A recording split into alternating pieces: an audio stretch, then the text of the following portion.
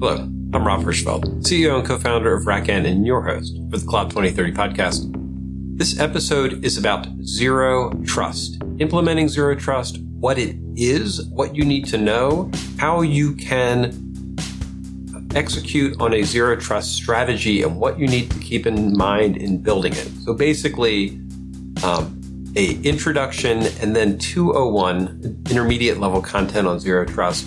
We had a really good conversation about how it works, what doesn't work, what you need to be prepared for.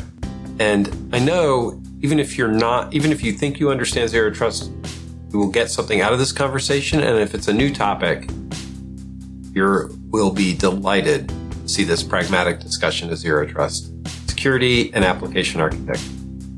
Enjoy it.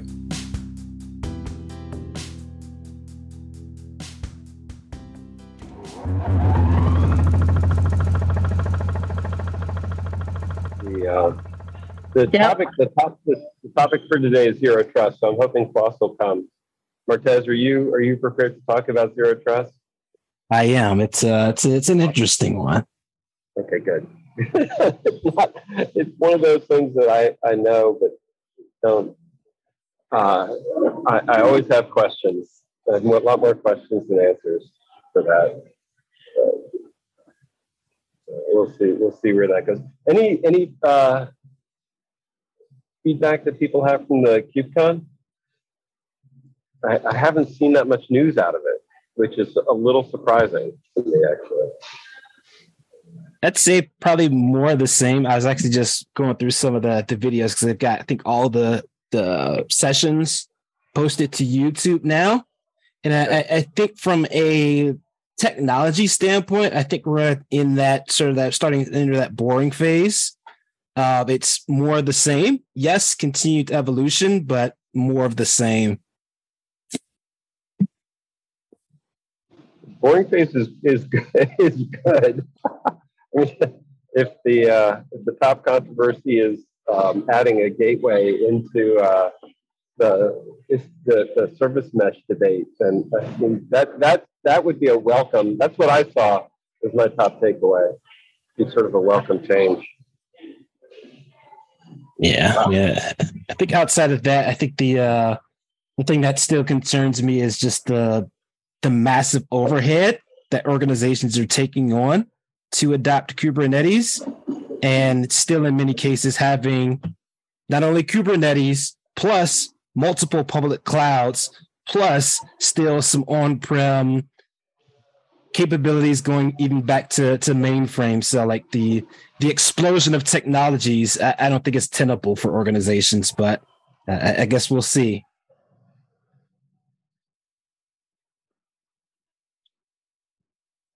Thought I was muted. Now I'm unmuted. I think you're right about that. I'm trying to strike. It still feels like there's a lot for Kubernetes.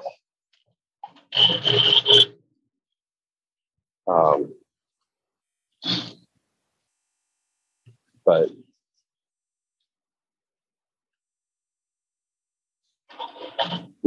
sorry, I'm looking at it. Jumping into another table, see if that'll be quieter. Is this quieter? Sounds like it.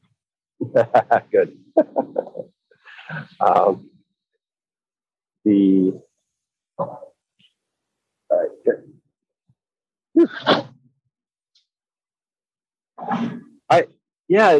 The reputation of Kubernetes being complex, I think, is fair. Is it worth all the complexity? That's your question, right? Yeah. Is there something else there? No, it's. I would say for most, it's not worth it. Just given what the trade-offs are, but obviously there's a number of factors at play behind the scenes that continue to drive Kubernetes, whether it be from a business side or a technologist side or even the vendor side, that's going to keep putting logs on the fire. Whether that's the smart thing from an industry standpoint or not is yet to be assessed, I think. I'm laughing. I had a conversation that oh god, it was recorded, so it's not private. But with somebody who was so gung ho on Kubernetes at the edge that they were using Cluster API to set up Kubernetes clusters at the edge, and I'm like, you still have to have a control plane at the edge. You could just have the control plane set up Kubernetes, and I don't even know if you need Kubernetes. You could use Nomad, and it's lightweight and simple. And it's just containers. There's no magic. Kubernetes. I mean, once you're scheduling the containers, there isn't really that much magic for Kubernetes. But I couldn't get past the. But if everything's Kubernetes, the world is a better place sort of idea. Yeah, which is why we're seeing more and more of the thought of even stretching Kubernetes clusters across clouds and things that I would strongly caution. But I mean, that's where we're at.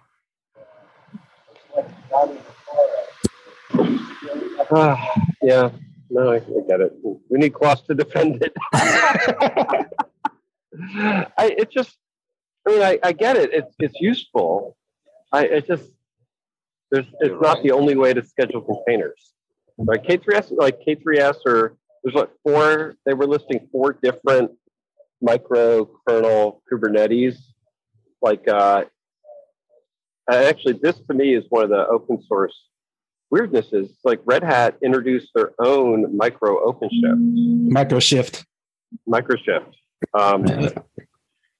Instead of just using one of the 3 that are already in community.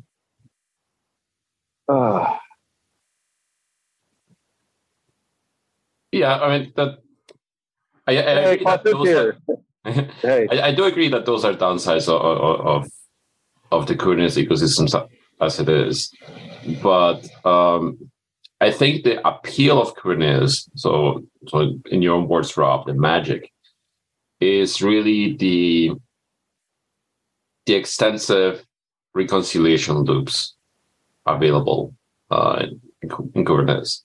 It from a maintainer perspective, like a system maintainer, it removes so many worry points where I can just say if this service crashes, it's going to restart itself. I don't need to wake up in the middle of the night. And that, in turn, reflects in in human cost savings. You don't need to have as heavy of an on-call presence. You have much leaner monitoring and alerting, because you trust the cluster to do the right thing. But yes, it comes at the cost of a significant overhead in terms of infrastructure. And yeah, it's not well suited for micro workloads. Well, that was the thing that I have no objection to Kubernetes. I actually think it's good, especially you look at the ecosystem and all the integrations and plugins. It makes tons of sense. You're talking about a system that has 3 or 4 hosts, and the role each host plays and the way it's connected is material. You have to manage the whole stack anyway. There's no elasticity. There's no right. So Kubernetes can still be used, but it's not the only way to do what you're describing, right? Multiple container schedulers could keep the containers up and schedule them and put them in the right places and provide you with an API and infrastructure as code to maintain it. I guess if you're building an operator framework on top of that stuff, yes, Kubernetes, the integration with the operators makes a ton of sense to me. And maybe that's the thing that Microshift brings.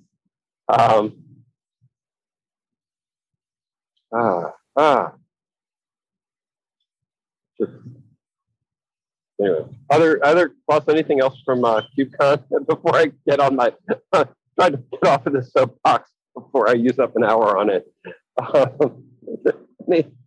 Anything else at KubeCon that stood out to you? I have to admit, I haven't really paid attention to it this year. I've been so engrossed with my own work that it's been hard to keep track.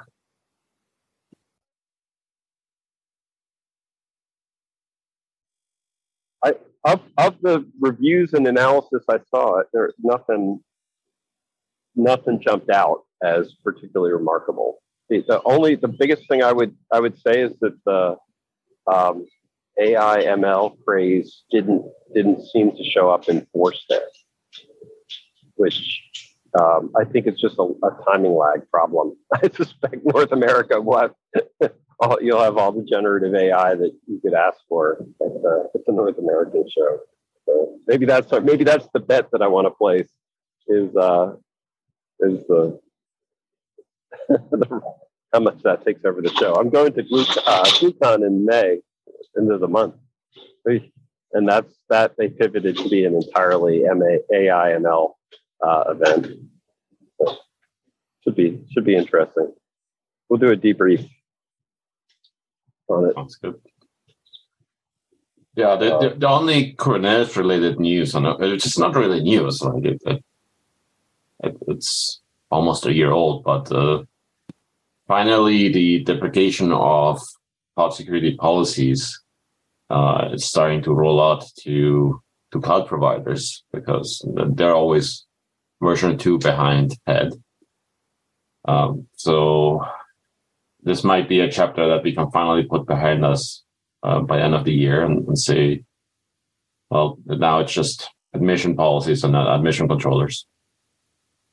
That would be a big deal from a portability perspective. Be a really big deal.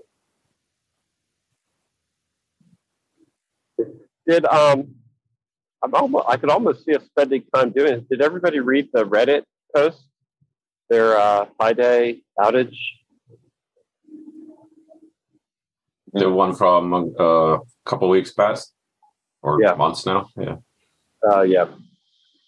Mm-hmm. Yeah, they did a really nice postmortem on the outage. Worth a read, if nothing else. And it'd be actually worth a decomposition for us. Yeah, I mean, I don't know if I could add any more to that than they already discussed in the article, but it was a very interesting failure. Indeed. God, yeah, the story. That's I recommend it. If y'all haven't read it, the storytelling was good. I felt like they did a really good postmortem. I've got planes landing over my head. All right. Let me open up the floor. I would love to learn more about Zero Trust, and I'm going to count on y'all's expertise here, because I don't have as clear an idea on what people mean by Zero Trust as I would like to. It seems like a sort of fluid definition in my mind. Foster Martez, do either of you want to jump in to define it and help me get a grasp on it? Sure, I can take a chap at it. At the core of the idea at the core of Zero Trust is that you don't have implicit trust between your services anymore. Like before the idea of Zero Trust was brought forward, it was common to take the approach of defense in depth, that you had your circles of trust. So everything at the center was implicitly trusted, and then you go one layer out, and you still trust everything in the center, but then you also trust the services in your own layer, and so on and so forth, but not the other way around.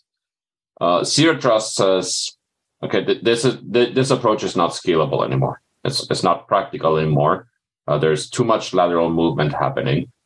Just assume that everything that connects to you, unless it authenticates with you, is a malicious act.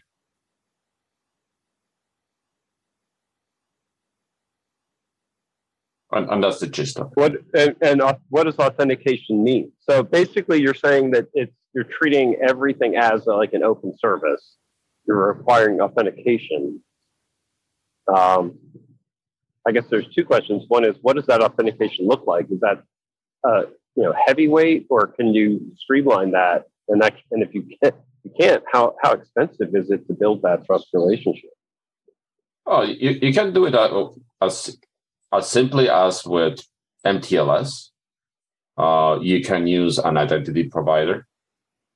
So instead of, let's say, one of the typical models of data with backends was like the backend would receive the data.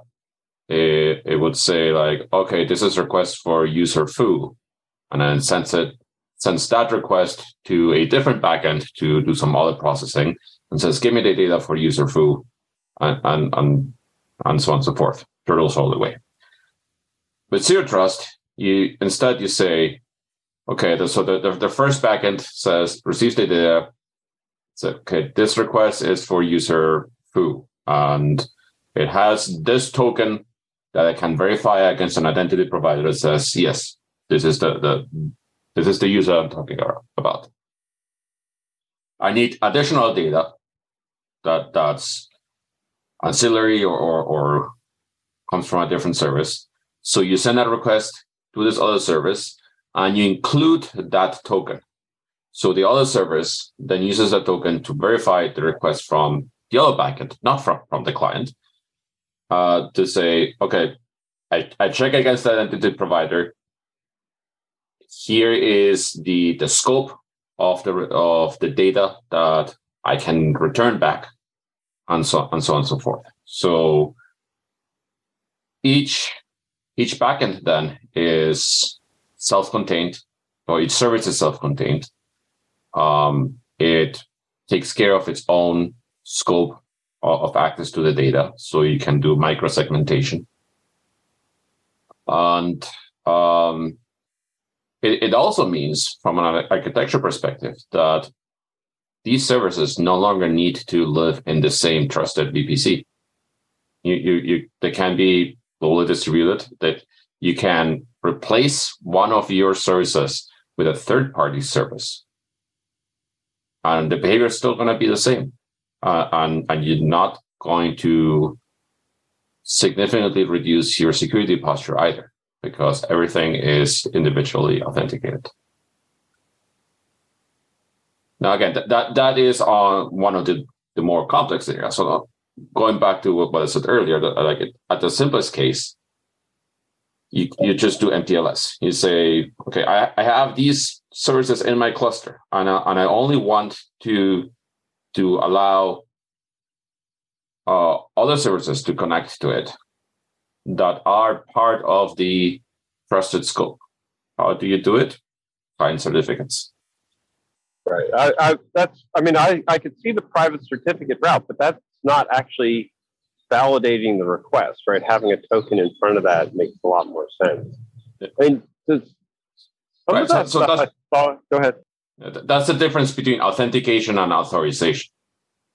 So again, the MTLS scenario gives you authentication.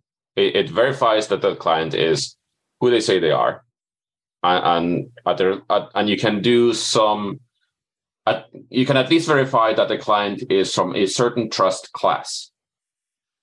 With authentication, which is the second scenario that I gave you, with like passing a token, then you can do the microsegmentation. But it's not necessary for the most basic Zero Trust. It's certainly necessary when you deal with services that you may not own entirely. Some of what you're describing to me means that any client talking to your API has to have a secure token, right? Which makes wouldn't that just be good protocol, I guess? Or is it just that people haven't done that? Well, it is a good protocol now, but it used to be that you would say like, okay, like this is in my inner circle of like inner layer of the onion, and you would say like, okay, everything in here is mine, and I trust it implicitly. Like it wasn't that far long ago that we didn't even have TLS everywhere. So yeah, I mean, again, nowadays it seems obvious because we've gone so cloud native that like every service is automatically authenticated and or authorized. But you have to understand that when Zero Trust was first brought forward, this like it wasn't a novel idea, but it was groundbreaking in that it said you need to do this everywhere, not just on the client side. I guess I'm thinking back through some of the first times that which isn't that long ago, that we were talking about reverse proxies and being able to create a gateway in front of services, and then the services all had a private TLS zone, but we didn't secure the backend services. Mm-hmm. And to a degree, depending on how your environment is set up, you that may be sufficient. For example, Kubernetes addresses this rather gracefully with the service mesh. So that the service mesh is the one that does the MTLS. When yes, you can also do network policies instead and rely on the CNI to do the TLS encryption for you. And that is a passable replacement. But with the service mesh, you really supercharge that in saying that, okay, like now there's like the pod itself, the service is exposed only using TLS, but the workload itself, so the containers running in the pod, doesn't need to do any of the TLS offloading. This is just handled transparently. As far as the container is concerned, it's talking to another container without TLS, and the authentication is happening implicitly. But that's not the only way that you can do it. You can certainly. I was thinking I would still add a token verification into that system, even with TLS. So, like at the pod level, I would still expect the request to come in with some type of authorization token that would determine the scope of that request. Mm-hmm. Now, I don't know if I would have done that in the past. I would have trusted the request to come through.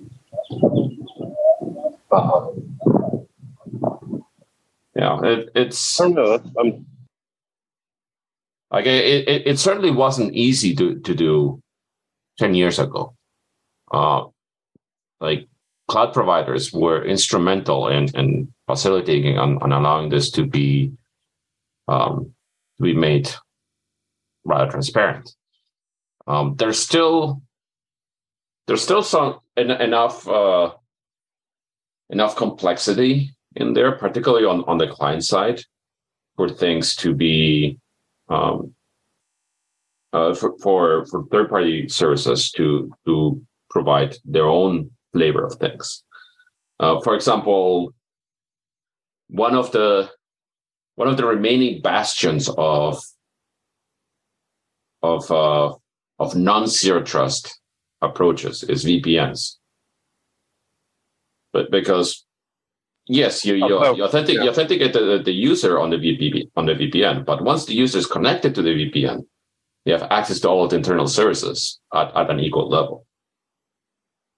And that is one of the things that's one of the use cases where Zero Trust is still making inroads. So and there's been significant usability improvements for this. But for example, nowadays you can use Amazon API Gateway or Google IAP or or a third-party service like Agillicus, or what's a HashiCorp one? HashiCorp Boundary. Not Vault, Console. It's Boundary. Okay. Boundary.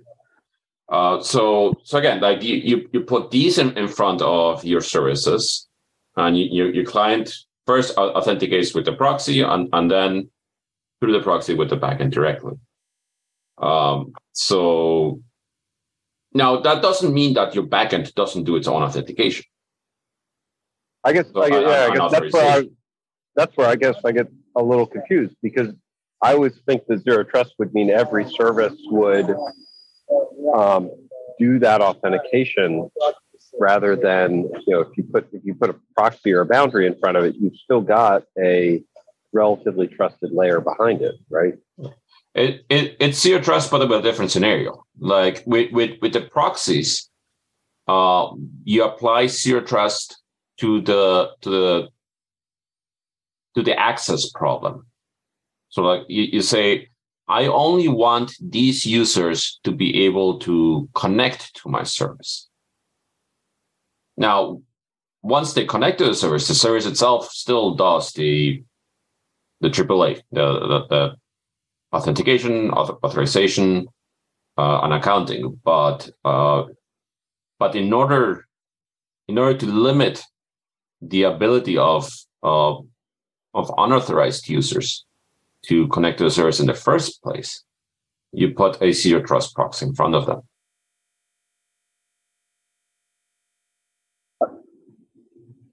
So this essentially replaces your firewall. That's one thing that I always found extremely interesting, the idea of potentially allowing that direct access to those workloads.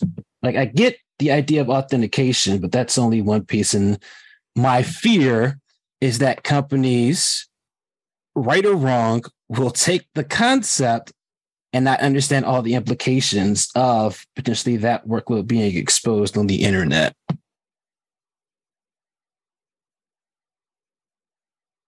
Yeah, I mean, it doesn't remove the need to do security auditing and have a good security posture. The only thing it changes is that your connections are safer by default. So you still need to be able to say, hey, like I've got this client trying to connect to my service constantly, and it keeps failing authentication. Still need to block that. You still need to have your web application firewalls. You still need to audit your logs. But it removes the ease of lateral movement that malicious actors used to have before. So with for example, on the client side with zero trust, you can no longer connect to the VPN and then do a network scan to discover what other services you can access, because each one is exposed individually and each one has its authorization, authentication, and accounting done independently. And that I get. My concern is, let's say you take a third-party application as an example, and right, wrong, or indifferent, you try to align with the proxy model and expose that on the internet, assuming that your authentication mechanism is going to take care of it. In an ideal world, that's how it'll work, and it'll work effectively. But let's say there's a 0-day or even a known vulnerability on the application workload that I either decide I'm not going to patch or I don't patch in time. Now, certainly that's a non-ideal security practice, but my concern is the idea of moving it from behind the firewall is only going to create more issues for an industry that already has enough problems.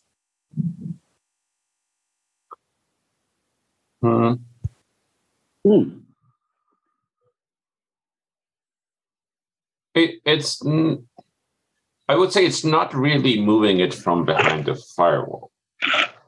The only thing that is different with a zero trust exposed service versus a VPN plus firewall exposed service is that the zero trust one is slightly more discoverable because you probably have a public DNS entry for it. However, that would take us then down the path of discussing security by obscurity, and given the speed with which modern threat actors are able to do a network scan once they're behind the firewall, the benefit of obscurity is negligible. So the piece I'm getting at is more so the talking about publicly accessible, publicly routable versus non-publicly routable. Certainly, even when you talk about the behind the firewall scenario, certainly a facet of zero trust and something that we've had for years and years and years.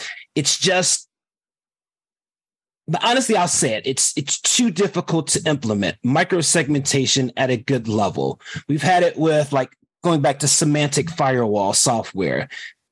You could drop the agent on the systems and properly add microsegmentation. Some organizations were able to take advantage of it to some degree, others weren't. And so that's the problem that we're going to keep running into is it's too hard in many cases, particularly at scale. And so my concern is it's already too difficult. And now we're going to tout or propose a scenario that could get more people in trouble is my concern. So you're talking more about backend to backend or service to service traffic being publicly exposed versus client to service. Yeah. So if you take the example of finding a way to remove the firewall, company has an internal application, intranet, whatever they need to reach. And in theory, moving it to the proxy-based model of, you know what, we're not going to put it behind the firewall. We're not going to act as though there's a perimeter-like world. We're going to go with the Google model, and we're going to put that out, and we're going to leverage our proxy to handle it like it should be, because we want to be like Google and the various others. I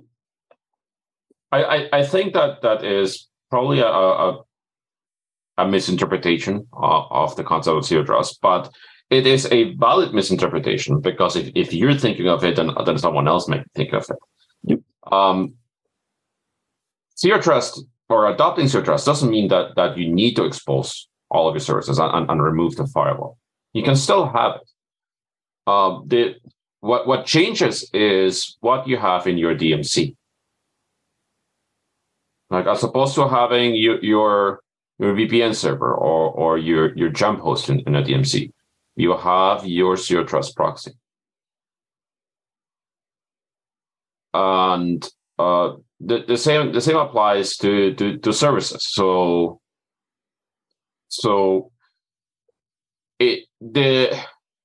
on the service to service traffic, zero trust doesn't mean that you implement the authentication and then remove the firewall.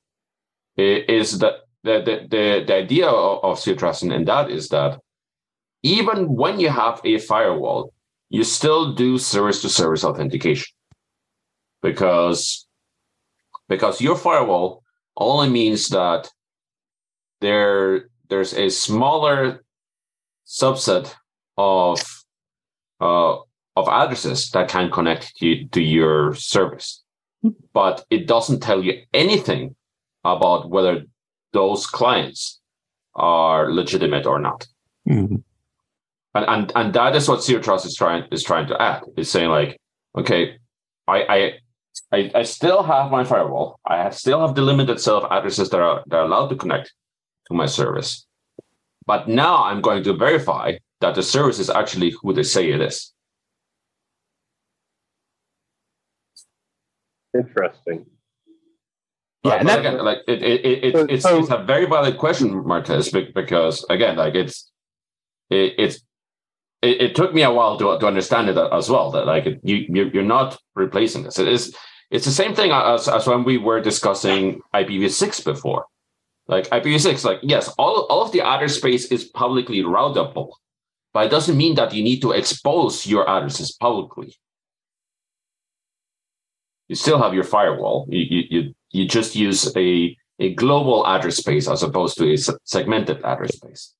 Yeah, and for me, like I get it, and my concern is zero trust being the marketing term that it is, and being the buzzword that it is. It's going to get a lot of different perversions of what it originally intended to be. I mean, you take something like DevOps and see how much that's been changed and morphed and transition, and especially as more and more vendors, in particular, are talking about a perimeterless new worlds and things like that. My concern is somebody latches on to a thing or two things, and now we're in this situation where things are really crazy.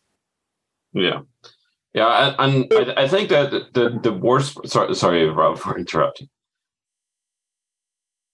Do you want? I was going to ask, because I mean, some of what you said something that stuck with me, which is we need ways to validate that the client is who it is, right? We're saying clients can connect from anywhere, so we're back to authenticating clients.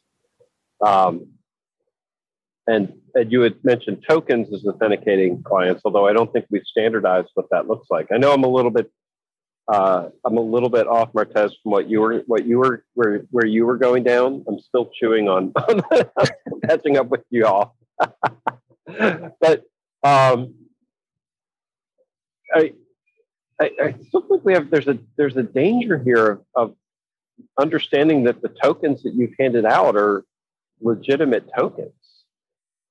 I mean, I'm not concerned about that part. That is a by and large solved problem. Like the technology might change a bit. Like you might use certificates, or you might use Java Web Tokens, or you might use OAuth, like with an authorization bearer header, or SAML or OIDC. At the core, like the idea is still the same. You have an authority that you trust. That authority signs the token for the client, and so part of that token is then your ability as a server to verify it against the authority's against the authority itself, whether that is by using a CA certificate to ensure that it matches, or whether it is calling the authority directly and saying like, "Hey, I got this token. Is it valid? Yes or no?" Yeah, I mean that's what we use when we do authentication. I think one of the things that's interesting is making sure. And now I'm understanding your point about microsegmentation, is that doesn't do you any good if the only tokens you can issue are like wildcard tokens. Part of what you need to be able to do is say, I'm going to issue this client a scoped token to do their operation as much as you possibly can from that perspective. Yeah, because otherwise you're basically just handing out admin credentials everywhere, and somebody could actually, ideally, what you would do is the token would also be authorized with enough information that it would identify a client, so that somebody couldn't hijack that token and then use it in another place, or use it after a certain period of time. Well, there's all sorts of token hygiene in that mix. Yeah, so the typically you want to put as little information as possible in the token. Like you don't want to put the authorization scope in the token. because then that allows the threat actor to copy it and try to spoof it. But what you do is your token has so in order to get a token, your client needs to connect to your identity provider. He needs to provide their credentials to the identity provider and saying like, hey, I want to do a request against this service. Give me a token to do that. And that token, the only thing that tells the client is that you now have a session. And that session can be short-lived.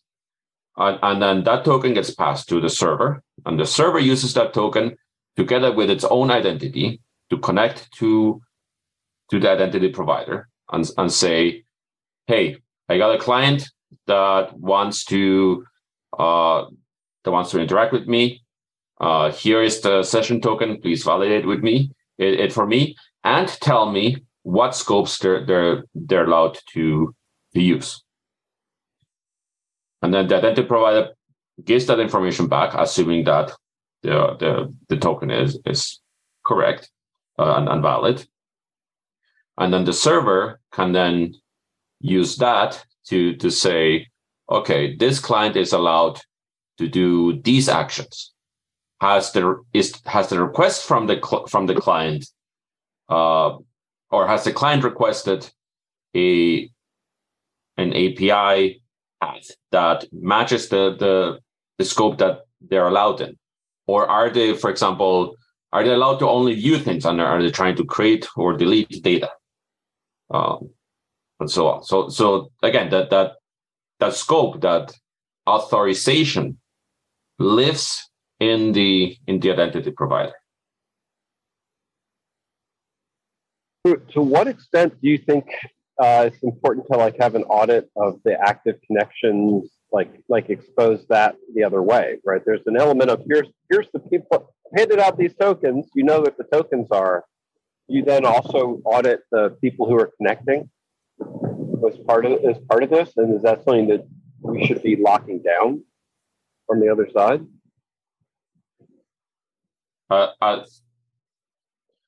Sorry, are you trying to ask like? No, and part of what you're talking about client side stuff, where you're issuing a token to the client. It makes a ton of sense to me, right? On the back end, the service is tracking who's connected, what the tokens are, what the connections are. Most of those are going to be I know for us, those are long lived, and we can track. Here's the connections that we've offered into the system. And then you can audit. You can actually say, here are the things that are actively connected to me as a review, right? That actually becomes part of your security pieces. And it's meaningful because now they're all uniquely identified now, right? Yeah. And more importantly, versus a VPN, you can now say exactly which client has been using which service. And you can say authoritatively, because your Zero Trust proxy validates each request individually. Like each request still needs to have that token included in it. If you don't include the token, it's an unauthenticated request. So you can track every single request of a session. It's stunning to me that we didn't used to do that. That's the thing I can't. I mean, I know we didn't. I remember those days, but it used to be prohibitively expensive to do it. Like we're only starting to do it like in the past decade because we had the compute power and the storage capacity to do it. And to do it in real time.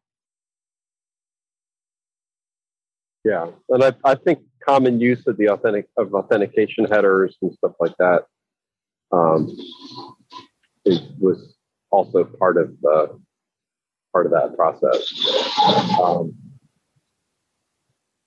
And it's funny to me because authentication, using authentication in the header, it still feels clunky when it should have just been built into the protocol from that perspective, not wedged into the header. I mean, it needs to be in the header, but it's just. I mean, you used to. Basic auth technically is the built-in protocol, but that's true. It's very limited. And not particularly secure, since you could read it right out of the logs from the header string. Yeah. So using the headers was the workaround for that, and the headers were encapsulated by the transport security. Yeah, actually, come to think of it, even with all the Ruby on Rails stuff, some of the magic they did was just based on cookies from that perspective, and the session storing cookies to give you session data. That was the first time even some of these concepts started to surface, and it was revolutionary. Yeah. Yeah, the problem with cookies, though, is that you're putting all that information about your session in the client's hands. So there were, as a result, plenty of attack vectors due to improperly implemented sessions or session management, where you could modify your cookie to give yourself more permissions than you had before. I think that's a component of this that we've talked through that's important, but that's from a token perspective, the token signed and encrypted, the clients can't necessarily decrypt that token. They're using it. And that lets you pass it through a reverse proxy and things like that. Nobody else understands, except for the generator of the token and the backend service. Nobody else actually has to be able to interpret that token. Right. It doesn't even really need to be an encrypted token. Like it just needs to be the token alone doesn't tell the client anything. It's really just a session ID that happens to have a format that the identity provider can then verify. Like the important part, like the actual data that the token refers to, is all on the identity provider side. But the important, the critical aspect about the token is that it is not deterministic from the client side. The client cannot generate a new token on themselves and have it be a valid session. It's just garbage to the identity provider.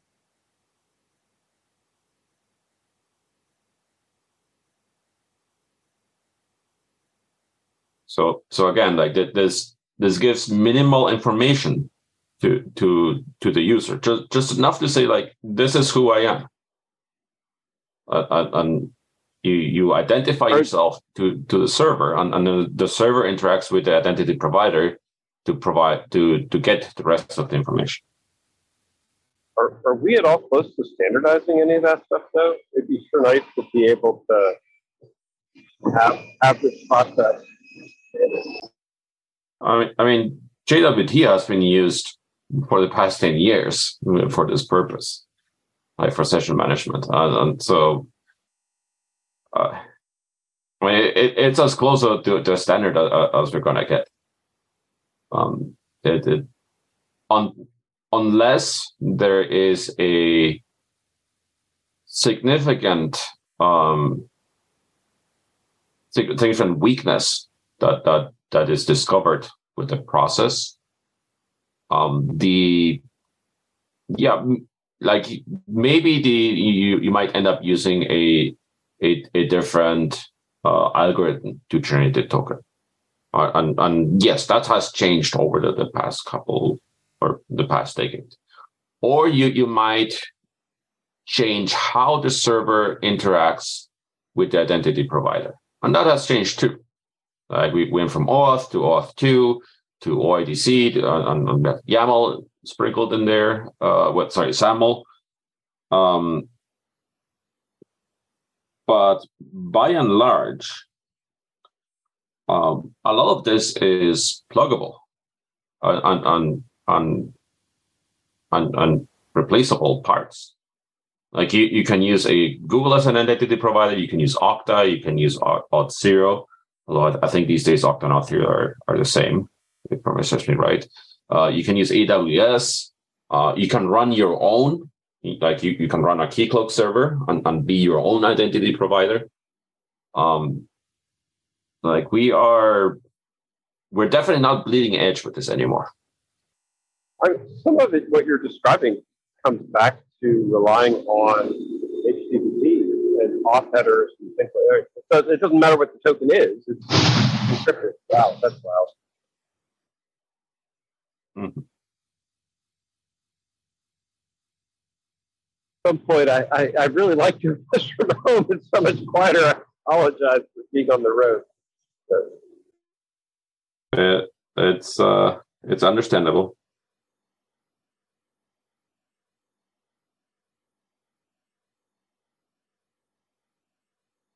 But at the end of the day, this is, I mean, we are coming back to, this is established standard process. The tokens can be anything, but they're passed around in known ways. They're handled in known ways. You generate a token. It can be, we've gotten to a point where we expect them to be passed to web services using headers in the authentication space. We expect them to be scoped. It's actually, the zero trust pieces are sort of establishing a minimum base behavior expectation. Is that you think that's a fair statement? Yes. Yeah. I would say maybe not minimal, but predictable. But yes, okay. That is, other than that, I would say that's accurate. I mean, if from that perspective, we're really describing zero trust. I don't know how we're establishing zero trust as the implementation of these modern tokenized security standards and TLS. Then I think we've got a pretty base state. Is it worth all the vendor hype? Everything we're describing makes perfect sense to me as current best practice. Why is there still so much vendor hype about this? That part I can answer. It's because, there's hype from zero trust vendors because we still don't have full adoption of security best practices by software vendors. Like there's, I get it. So there's names that I'm not going to name. There's a need for a bolt on this into the systems, and so therefore you have zero trust vendors. Yeah, there's names that I'm not going to name, but particularly in the field of analytics. So these are services where you really do want zero trust and access microsegmentation because this is about data, but they're slow to adopt, and as a result, interaction between these tools or services still falls back to things like username and password. But again, I think it's only going to be a matter of time. And the thing also with zero trust is it's not mutually exclusive. Like again, like one of the nice things about it is that you can bolt it on to a legacy product and still have a reasonable improvement, as long as you do it transparent to that product. You can also take take a zero trust exposed service and expose it via a different means and still have a functional product. That makes sense. But that to me clears up a big part of the mystery, because I've been banging my head, like I said at the beginning, banging my head being like, why don't I understand zero trust? Why don't I understand zero trust? And now I understand. Now the light has been shown that a lot of cases this is just modern security practice being zero trust and bolting it into other systems. I mean, I'm sure I'm glossing over some actual nuance, but it makes me feel better that I'm not like doing something wrong in designing APIs because I don't understand zero trust, when I actually understand zero trust just fine. That makes I'm going to sleep better tonight. Cool. All right, that was remarkably helpful. Thank you, and both of you. I appreciate the conversation from that perspective. Oh, I'm not gonna run home and worry as much. All right, with that, we all to listen to airplanes on another phone call. I'll talk to you all on Thursday or next week. Thanks. All right. Cheers. Bye. All right. Thanks. Yep.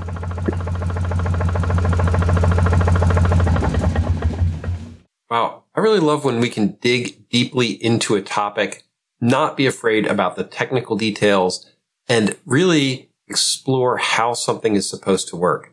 That's the type of deep conversations that we have all the time, and I'm hoping you will choose to join us in the next event. We do these roundtables all the time, and you can see the schedule and pick your topic at the 2030.cloud. We're looking forward to seeing you there. Thank you for listening to the Cloud 2030 podcast. It is sponsored by RackN, where we are really working to build a community of people who are using and thinking about infrastructure differently, because that's what RackN does. We write software that helps put operators back in control of distributed infrastructure, really thinking about how things should be run and building software that makes that possible. If this is interesting to you, please try out the software. We would love to get your opinion and hear how you think this could transform infrastructure more broadly, or just keep enjoying the podcast and coming to the discussions and laying out your thoughts and how you see the future unfolding. It's all part of building a better infrastructure operations community. Thank you.